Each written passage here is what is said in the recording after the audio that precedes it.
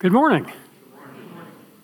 January is a great time to retune our spiritual focus.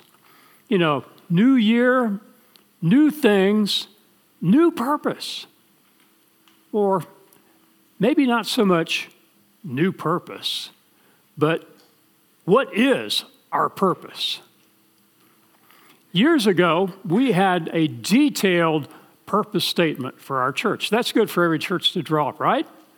We had a detailed statement. In fact, it had points and it had subpoints and it was multifaceted and it was so long, nobody could remember any of it.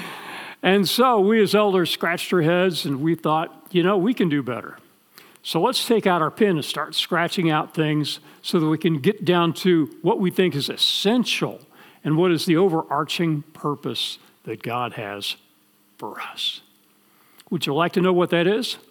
Here it is. Our purpose is to glorify God by making disciples of all people. Would you say that with me? Our purpose is to glorify God by making disciples of all people. I like that.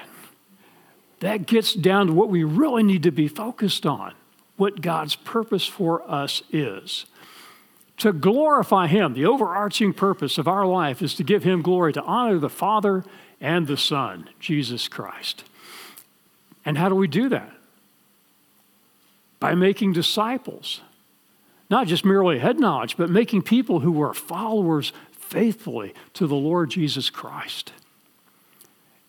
And just to our local neighborhood? No, to all people. It's like Jerusalem, Judea, Samaria, and the uttermost part of the world. And so that's what we do. We have missionaries around the globe. We have people like Todd who go to Africa or other places. Praise God for that. This is our purpose. This is what God has for us. Friends, you have the ultimate purpose. Man, this is empowering. This is life-changing. This should give us juice in the morning. We have a purpose. And it's really interesting to me, in Genesis chapter 1, you know what God says? His ultimate purpose for us is to rule and reign. When God created the world and put Adam and Eve in it, His purpose was for them to rule over all creation, over all the animals, over all that God had created. Now, something happened. What usually messes things up? Sin. And sin happened. And it threw a wrench into the works both for them, cast out of the garden and losing opportunities. But ever since then, sin has continued to have its impact because we all inherit, just like you inherit brown hair or you inherit this trait or that, or you're tall or you're short. We all inherit from our original ancestors the capacity and the inclination to sin. And so from that day to this world has been impacted by this. And you look around at all the geopolitical things that are going on, and guess what? There's sin. And that pretty much explains our problems today. But God was not defeated. Praise God. He planned to redeem humankind with the cross. The second person of the Trinity left heaven, came to earth, took on flesh. We've been celebrating that with the season of Christmas. He took on flesh, and ultimately, He did for us what no one else could do. He was the only sinless sacrifice who could take our place and pay the penalty for our sins. And so He died so that the penalty is paid. And friends, if Christ paid all the penalty, how much is left for us to pay? None. Isn't that great news? And so God is now free to forgive and to bless us. And that is his desire. He offers us forgiveness of sins and eternal life with it. Amazing. Now that we are redeemed, forgiven, and brought into an intimate relationship with our divine Heavenly Father through Christ, what is our purpose? First, to glorify God. To glorify God. What does that look like?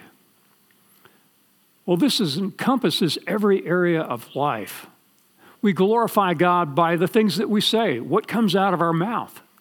We glorify God even by our thoughts, trying to keep them pure, trying to honor God with our thoughts. And every time we slip away, it's good to maybe recite Scripture and to get back on track with our thought life. For example, not to be overcome with all the negativity this world is throwing at us and begin to think bitter thoughts. Put that aside. God says, put aside all bitterness, wrath, and clamoring. To glorify God includes what we do with our body, how we honor him with how we use our hands, where we go with our feet, and every aspect of our lives is an opportunity every day to fulfill our purpose to give God glory. We fulfill our purpose of glorifying God and living our lives in relationship in faithful service to him. And since God created man in his own image, we have the opportunity to do that. We are created in the image of God. We are drawn to him. We are animated by him. Man's purpose cannot be fulfilled apart from him. I thought of King Solomon as I prepared this, trying to live for his own pleasure. And yet, at the end of his life, he concluded, the only worthwhile life is one lived in honor and obedience to God. I mean, he tried everything. He had every opportunity. He was incredibly wealthy. If money can give pleasure and can give fulfillment, he had the ultimate opportunity, didn't he? Sexual pleasure. Let's see, how many wives did he have? Okay. He wanted to explore what he could use his mind for. He was kind of an early botanist, classifying different kinds of plants and animals. And he did all sorts of things. He had all incredible opportunities. And yet, when all was said and done, you know what he figured out? It is futile. Vanity of vanities. All is vanity. The word there, I believe, is Hebel, and it means something that just evaporates. Just, it was here, like you pour gasoline on hot concrete, what happens? It just, in a moment or two, is gone, right? Well, that's the way it is with life. You can seek pleasure in fun, you can seek it in sex, you can seek it in material values and acquiring possessions or whatever you want. And pretty soon you realize it's kind of like the guy that's climbing the ladder of success, and then he realizes the ladder is against the wrong wall. Solomon had every opportunity. And in the end, he concluded, I think he really got back to God. And he concluded that loving God and keeping his commandments is what really matters. That's another way of saying glorifying God. Well, Christ came and lived a perfect life. His ultimate sacrifice, in my opinion, is the big event of history. Then as Christ spoke to his followers, he gave them and us a task. Matthew 28, familiar to many. Therefore, go and make disciples of all nations, baptizing them in the name of the Father and of the Son and the Holy Spirit, and teaching them to obey everything I have commanded you. And surely I am with you always. We're not doing this alone. I'm with you always to the very end of the age. So he spoke this word to his initial disciples, Peter, James, and John, and the rest. But this command has never been abrogated or modified. It is still valid today as it was back then. We know that because he says, I am with you always to the end of the age. Have we reached the end of the age yet?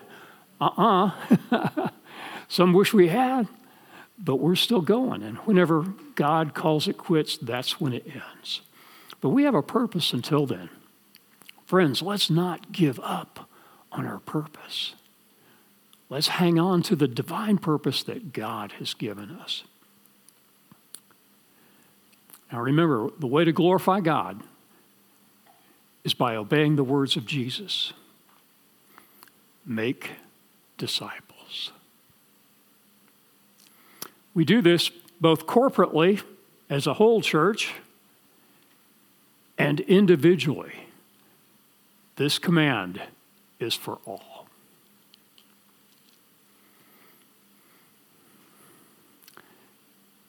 At age 19, I had been going my own way.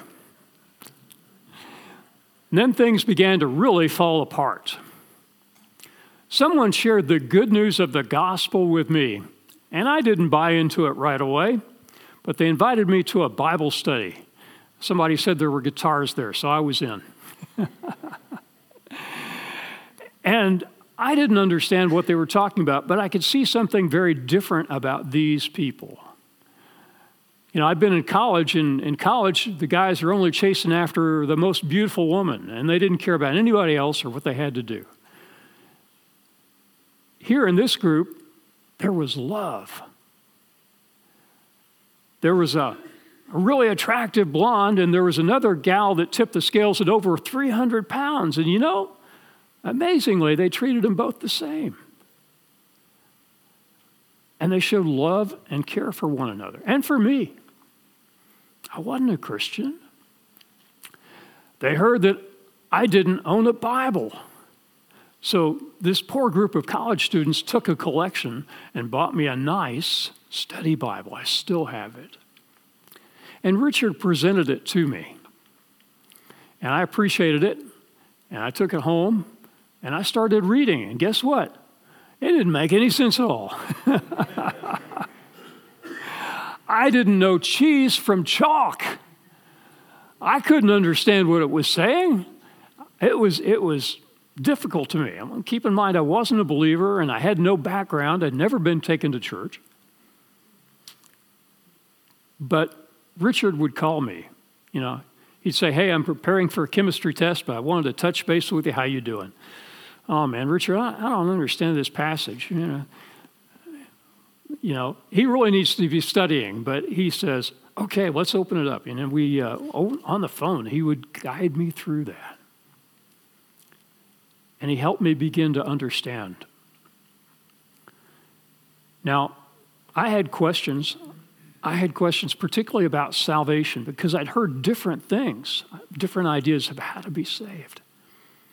And he took time and he tried to answer my questions. For example, one I remember was, what about baptism? I'd heard baptism and salvation. And he explained to me, no, baptism doesn't save you, but what it is a way to demonstrate that you have trusted Christ. And it's a logical next step. Once you trust Christ, it is good to follow Christ in baptism. He was baptized, and we should be baptized. It's part of the Christian life. of following Christ. Thank you, Richard. I appreciate that. Well, I wrestled for many years with the question, how are people saved? As I was preparing this message, I went to one of my favorite sources for theological discourse, Facebook. And actually, I found something pretty good. This is from a guy I have never met personally, but I've read his blog for a long time and really enjoy Dr. Stephen Cook. He shares, the Bible reveals that we are helpless to save ourselves. And then he gives verses that demonstrate that. And human works, however noble or great, have no saving merit in God's sight. How then are we saved? We are saved by grace alone, through faith alone, in Christ alone. Grace is God's unmerited favor toward us. Grace is sometimes used as an acronym, God's riches at Christ's expense. I like that. God richly provides for our salvation through the death, burial, and resurrection of Jesus. There is nothing we bring to God to be saved.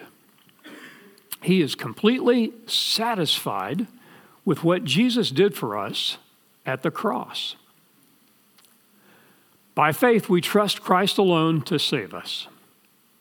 The challenge for us is to stop trusting human works to save us and to cast ourselves completely on Christ as our Savior.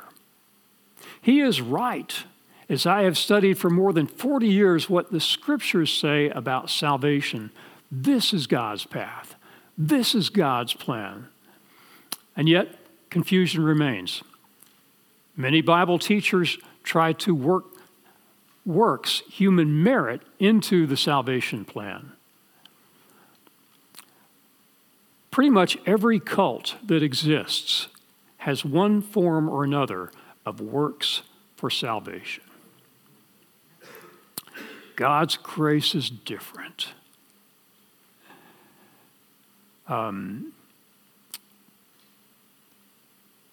We keep wanting to make it a condition to do this or feel like we have to contribute something. I kind of got a picture of this a long time ago. This is a story I've shared, but I was an incredibly poor college student, and after college I went to seminary. I was even poorer seminary student. I mean, I just didn't have anything. And every dollar went to pay for my tuition and books and fees. And my car was getting older and it was breaking down regularly, and I was going to work and I was having a difficult time getting to work, and how am I going to pay for the repairs?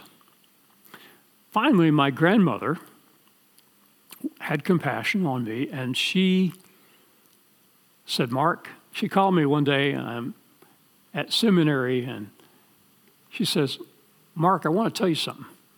Okay. I want to buy you a car. What?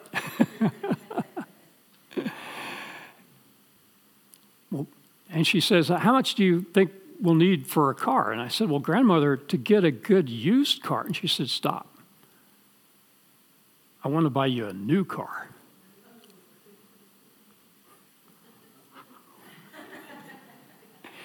And she did. Can you say Toyota Celica? 5-speed manual. Oh man, it was fun. It was the most fun car to drive. But I had located the car, and she was willing to pay for it, write out the check for the whole thing. But I just felt so guilty. I felt like I had to contribute my part. And I looked at my finances and I thought, well, what could I give her really? Maybe $100? Maybe if I, really scratch together, maybe $200? So question. Do you think my grandmother really wanted me to kick in $200 to buy a new car? Or do you think she just wanted to give me the car out of a gracious heart? My friends, our God is a gracious God. Our God wants to give us the gift of salvation. Beautiful thing.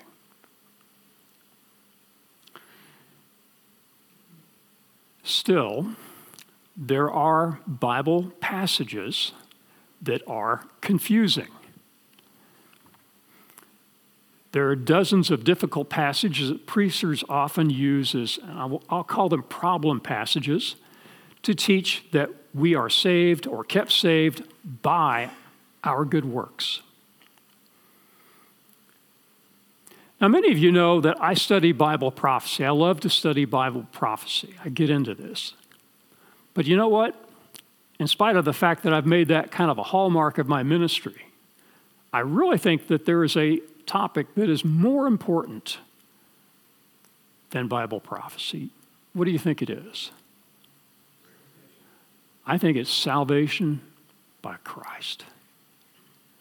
I think that is the key. That's the foundation. If you're going to build a skyscraper, you don't start building it on muddy ground, do you?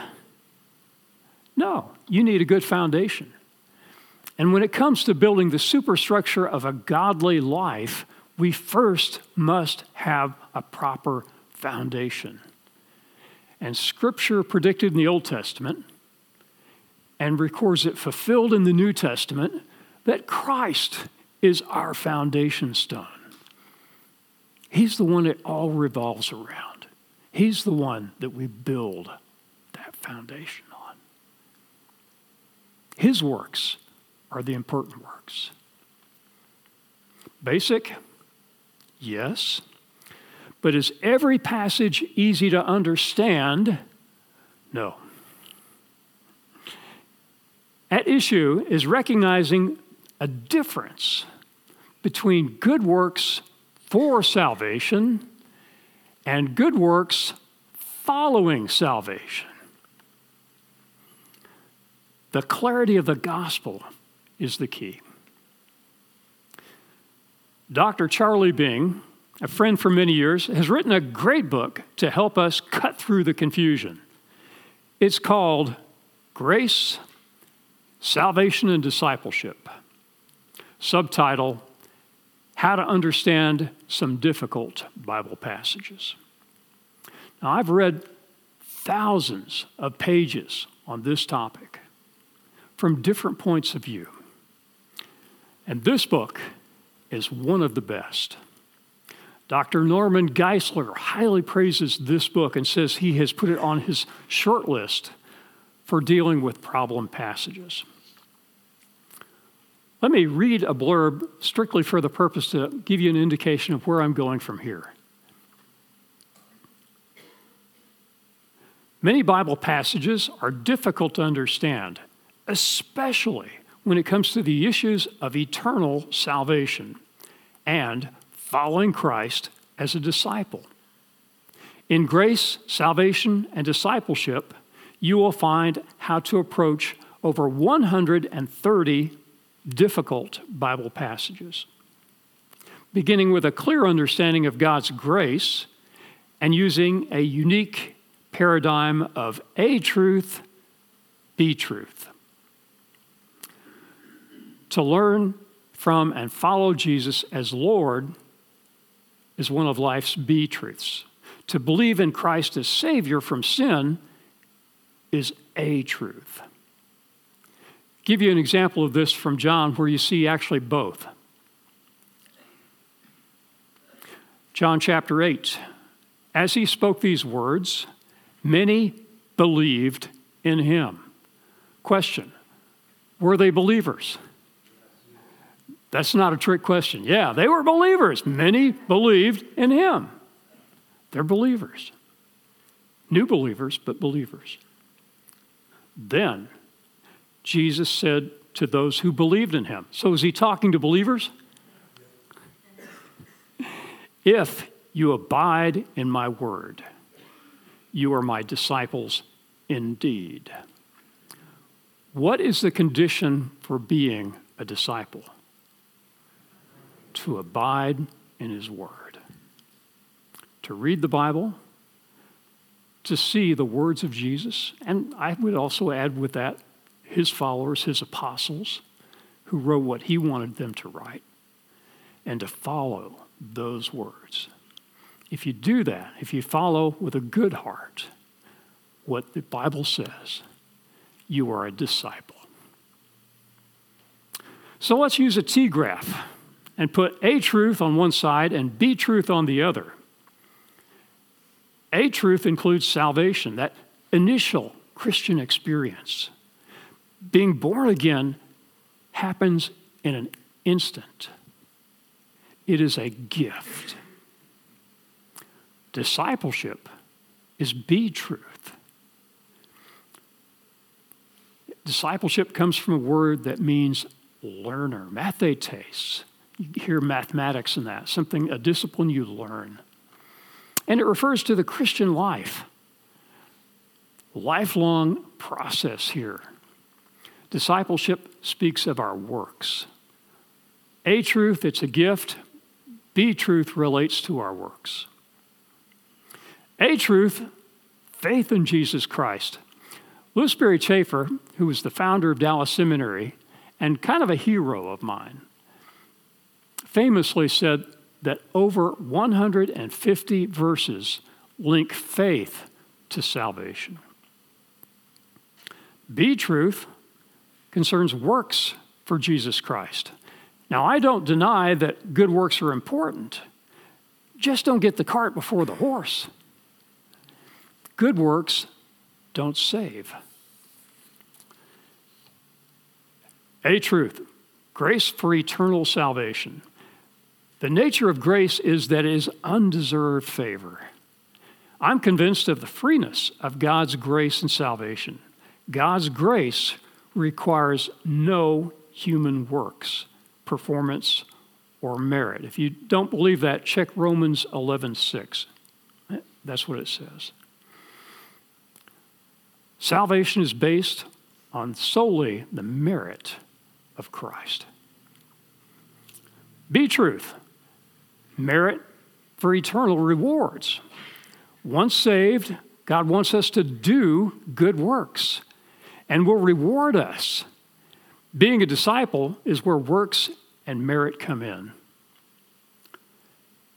A truth concerns justification, that initial act where God declares a person righteous, not just so, the very righteousness of Christ. It's a legal term. Imagine, if you will, that you were standing before the bar of God. God is the judge, and you're standing there, and it's a courtroom scene, and the gavel comes down. Here's the verdict: not guilty. What a glorious thing. Now, all of us have guilt because we've done things wrong, but that guilt is removed, and in its place, God declares us righteous.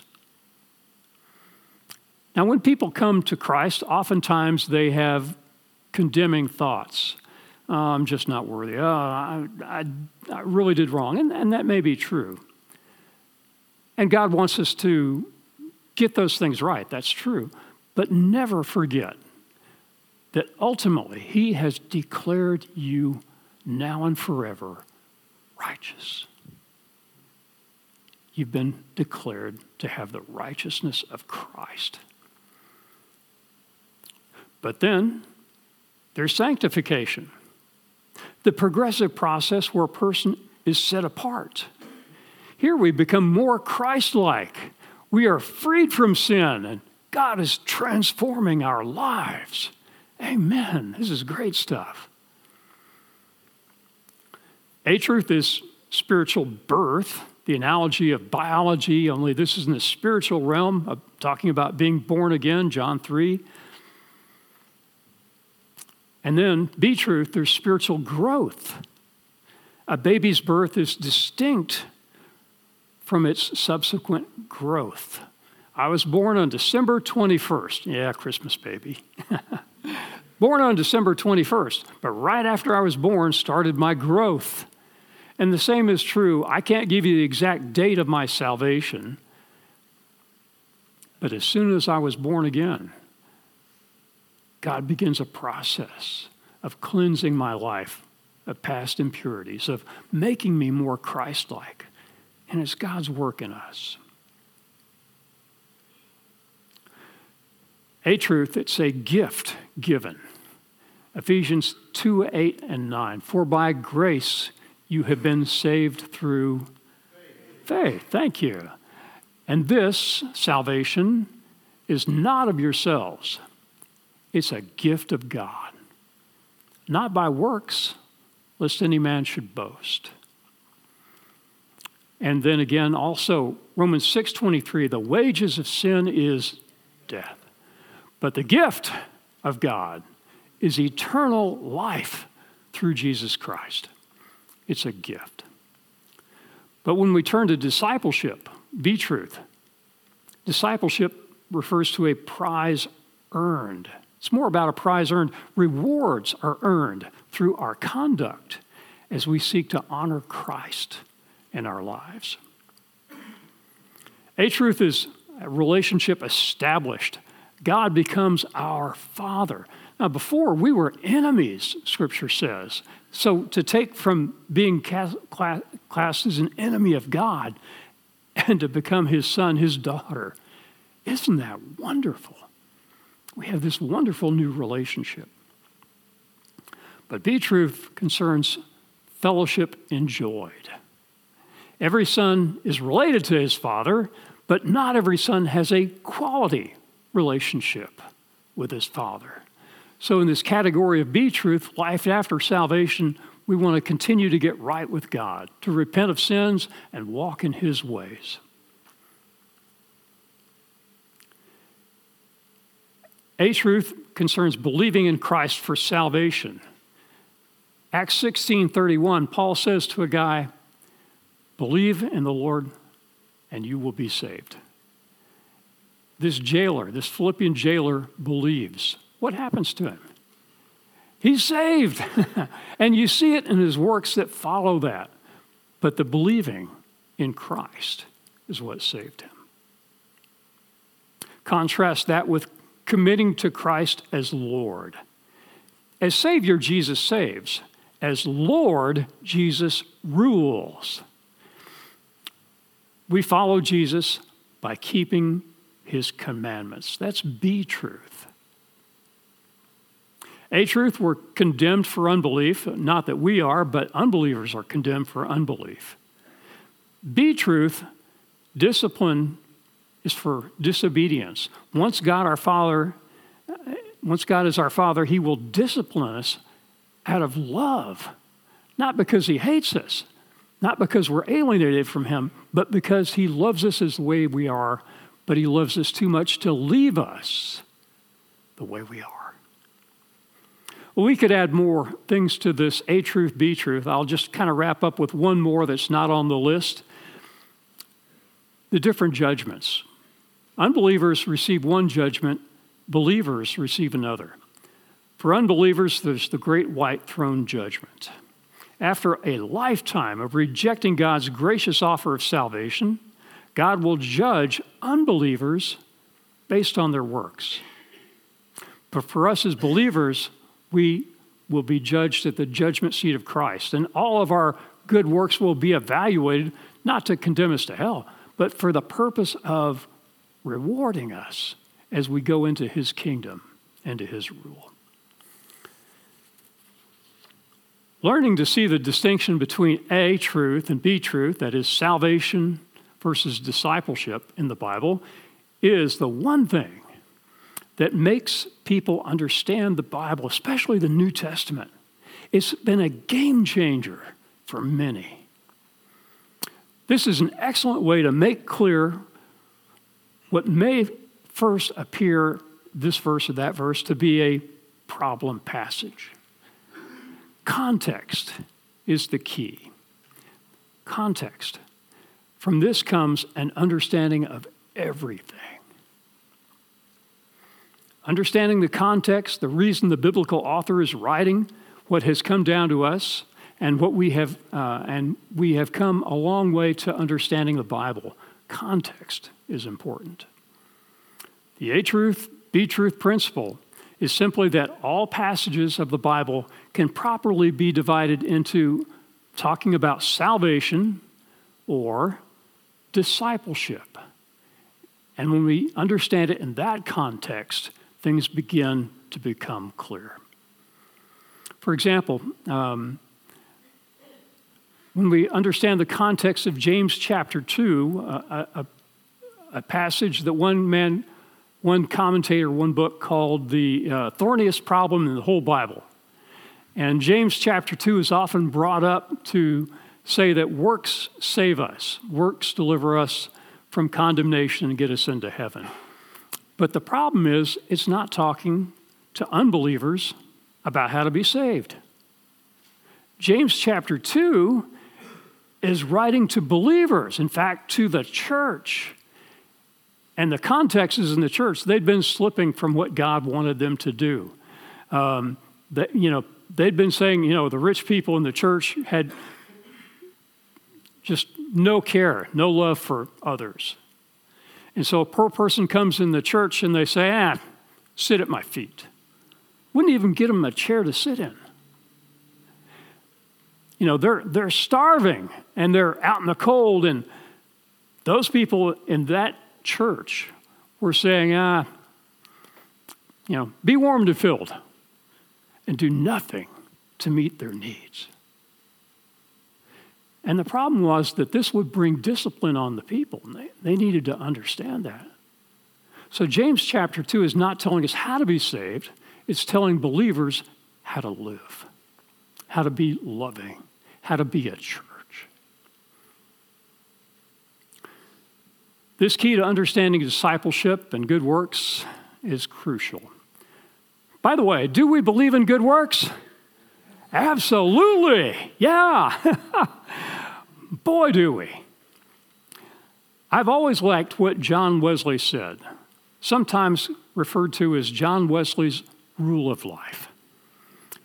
Do all the good you can, by all the means you can, in all the ways you can, in all the places you can, at all the times you can, to all the people you can, as long as ever you can.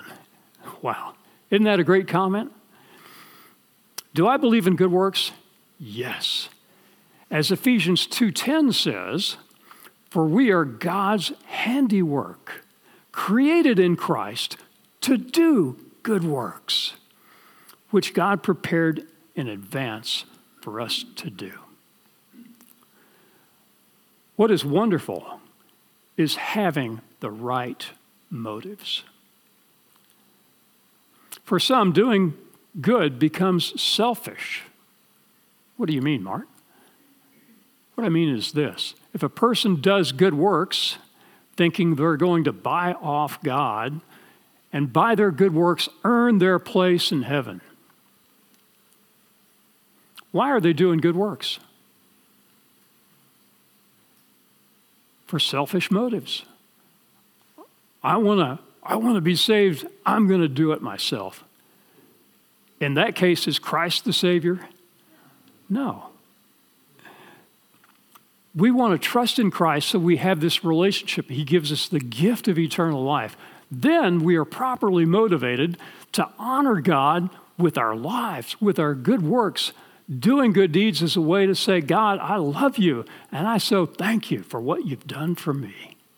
That's the purpose of good works, to glorify God and benefit humans.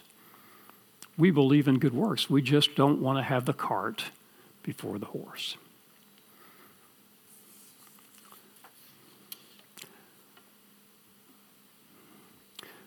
Well, since Christ died for us, let's obey his command and make disciples, teaching them to obey. People can only properly do what we are to do if we correctly understand Scripture. So remember to look for contextual clues. Is this talking about being forgiven or rewards? Being in a relationship with God or fellowship with God? Spiritual birth or spiritual growth? As we begin to plug Scripture into that, we will begin to see things fall into place, and contradictions are removed, and we see the flow of Scripture. In Acts 17, the Bereans were commended for taking what Paul was teaching and not just accepting it, but going to the Scriptures and studying the Scriptures to see if what he said was true. I really don't want you to just buy into what I've just told you or anything I tell you on any Sunday. What I'd love you to do is be motivated to get into the Word of God and study it for yourselves so you can see what God says. If I'm wrong, don't take what I say. Always depend on God's Word. I have some applications for you now. First, if you haven't done so, place your faith in Christ for salvation. There must be a foundation on which to build. Once you've done that, choose to be a disciple. Now, there will be a cost. I've suggested to you that salvation is a free gift of God, but there's a cost for discipleship. That's why we need to see that these are different things that are talked about in Scripture. There is a genuine cost. Don't just say glibly, hey, I'm a disciple, or God, I promise that I'll be a disciple. You know what Christ said? He wants us to count the cost. He said, if you want to build a building, calculate if you've got enough to get it done. I remember driving on a major highway here in Texas, and every time I'd see that, I'd see a steel superstructure for a large building on the side of the road. And guess what? It never went any further. The weeds just grew up to about head height. Nothing was being done. They started to build, but they couldn't finish. And Christ says, don't be like that. Calculate if you've got the willingness, the determination, if you've got what it takes to carry through. Otherwise, don't plan on being a disciple. Don't promise God that you'll do something and then not follow through. Next, get your marching orders from the Bible. It's our compass, our guide. And read the New Testament with discernment. Ask questions. Seek answers. Be a super sleuth. Go to the Scriptures and find out. Go from novice, if you are there, to student, to teacher. Now you might say, I could never be a teacher. Well, all right, you may not stand up in the pulpit, or you might. I never thought I'd be here. But you can lead a group, or you can serve. You know, we have deacons and deaconesses, and they serve faithfully, and they encounter people with needs and problems and issues, and they seek to try to help those people. And in the process of that, you may need to take them to the Word of God to give them instructions where the Scriptures bear on the particular point in their life where they need to hear the Word of God. That's teaching too. So God can use you in all kinds of ways, in all kinds of places. But we need to be in the Word and be students of the Word. Finally, take someone with you on the journey. We are to be disciples who make disciples. Be asking the Lord who He might have you to impact. It might be a grandchild. It might be someone you work with. It might be your neighbor. And don't go over to them and say, hey, I'm going to make you my disciple. No. First of all, we don't make him our disciples. We encourage them to be disciples of Christ, right? Be asking God who he might guide you to, and be willing to begin to build a relationship. And as that relationship is established, then you have grounds to challenge them for the Lord. Let's go to him in prayer. Father God, I thank you for the challenge to make disciples. Father, sometimes we get so wrapped up in politics or economics or this or that, we kind of lose sight of it. Father, it's simple and yet at the same time profound. We can have an impact on people, on this world best, if we do what Christ asked us to do. So help us put aside some of the busyness and be willing to make disciples for Christ. We pray it for his glory. Amen.